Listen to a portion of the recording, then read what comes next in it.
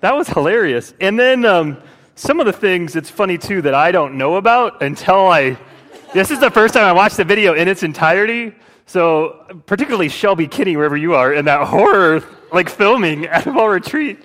My word. I mean, there's plenty of stuff that I don't know about, and that's a good thing, but that's really funny that you, wherever you are, mentioned that in the video. Well, good evening. My name's Brad. If you don't know me, parents, thank you so much for giving up your Wednesday night to come to this, to be here to support your son or daughter who's a senior. This is a big deal. It's really a special night. I really look forward to watching that video every year and to hear the good stuff and the funny stuff. There's, again, Ben, you and the pizza slaps or the peanut butter slaps, and primarily between you and Katie Jones. Somehow, I don't know where Ben is, but we got to keep you here. You can get married and then, I don't know, stay here at Brookside. Well, seniors, here we are. Final Oasis. Hopefully not. You could come in the summer, as Ben said. The secret, actually, is you can come back anytime.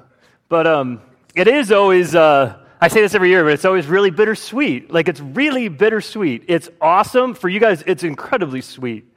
Not leaving Oasis, hopefully, but this is one of the most exciting times in your life. I mean, seriously, you're wrapping up high school, so you're either, most of you, I guess, aren't done yet. You have 3 weeks left, 4 weeks left.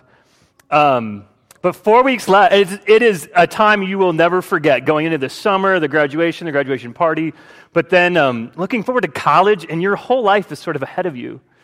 But you're going all over the place. Some of you are going to college. Some of you, maybe you're going to the military, or some of you are just starting to work to get a job, and you're going to take a year off of school. But it's sweet. So for the first time, maybe you've heard it.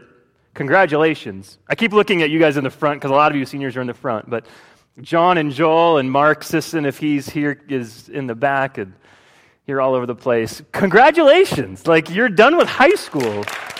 That's amazing. And what's going to happen next? But it's also bitter. It's bitter because not just me, but for a lot of you, you've had a small group leader that's been your leader for all 4 years. It's really, really hard for us to see you leave. Oasis is not the same without the senior class at the beginning of the year. In fact, it always cracks me up. The beginning of every year, the juniors are always who have become seniors, go, what is going on? They're almost not mad, but they go, where is everybody?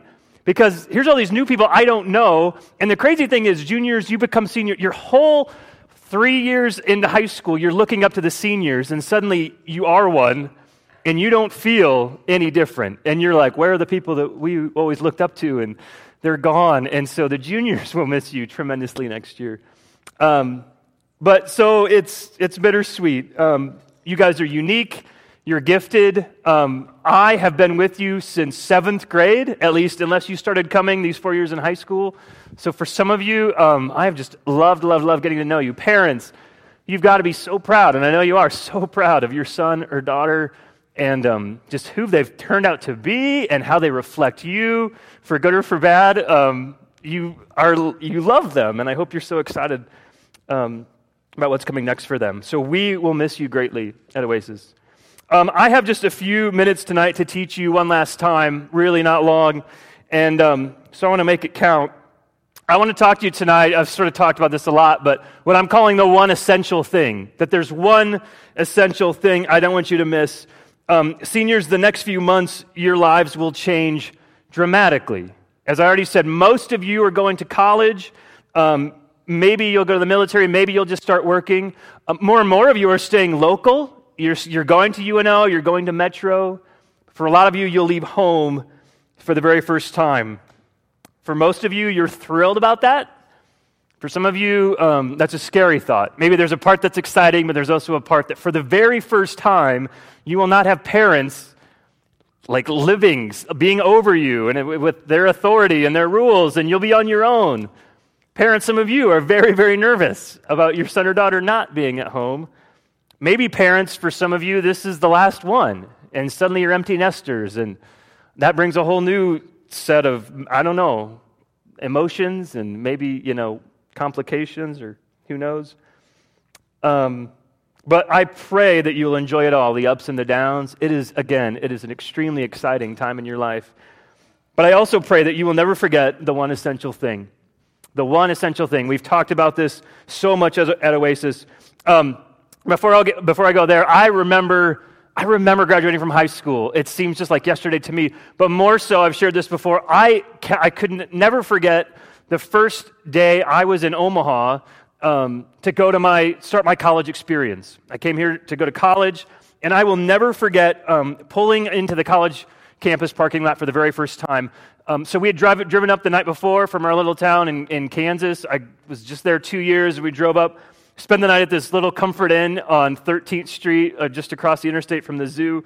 And even I remember waking up that morning to my mom crying, to my mom like bawling her eyes out. That's how I woke up. Some of you seniors will experience that this fall, whenever you start, August, September. And so I was like, that's weird. This is exciting for me. And my mom was petrified. But I'll never forget getting to this campus and just being excited about being in this huge city, of Omaha, which for me it was, and living in the dorms. And it was incredible. I was so eager. I didn't even know it was coming. But again, I knew why I had come. I had come to this particular campus because I had been taught by my parents and by my youth leaders this one essential thing. This one essential thing that I believe to the core of my being, which is why I wanted to come to this particular school and go into what I went into. And I held on to that. I hope you guys are the same way. What is the one essential thing? You all know it. We've talked about it every Wednesday night virtually as long as you've been here this entire year. It's all throughout the Bible. In fact, it's sort of the essence of what the Bible says. So listen to this one verse from the book of John. This is one of my favorite verses in the entire Bible. I'm guessing almost none of us in here have ever heard a sermon taught on this before, except maybe if I've referenced it. It's not a popular verse. But so in John 5, verse 39, this will be on the screens, Jesus is speaking to the Jewish religious leaders, and he's sort of confronting them, but he writes these two verses, 39 and 40. Jesus says, you, speaking to the religious leaders and the Pharisees, you diligently study the Scriptures because you think that by them you possess eternal life. These are the Scriptures that testify about me, yet you refuse to come to me to have life. Now again, that almost seems, we sort of go, huh? Like the Bible. I thought we were supposed to read the Bible, and yes, you are. You're supposed to soak yourself in the Bible. We've talked about that a ton. But what Jesus is saying is the point really is not just knowing the Bible. These are the Scriptures that testify about me. He goes, the whole thing is about a love relationship with me, about knowing me. This whole book is pointing to me, Jesus says.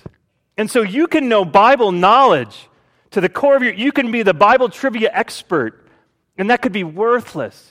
You could go to your college next year and again be the Bible trivia expert, and people, they just don't care maybe what you know. The point is not to know stuff about the Bible. You think that by the Scriptures you possess eternal life,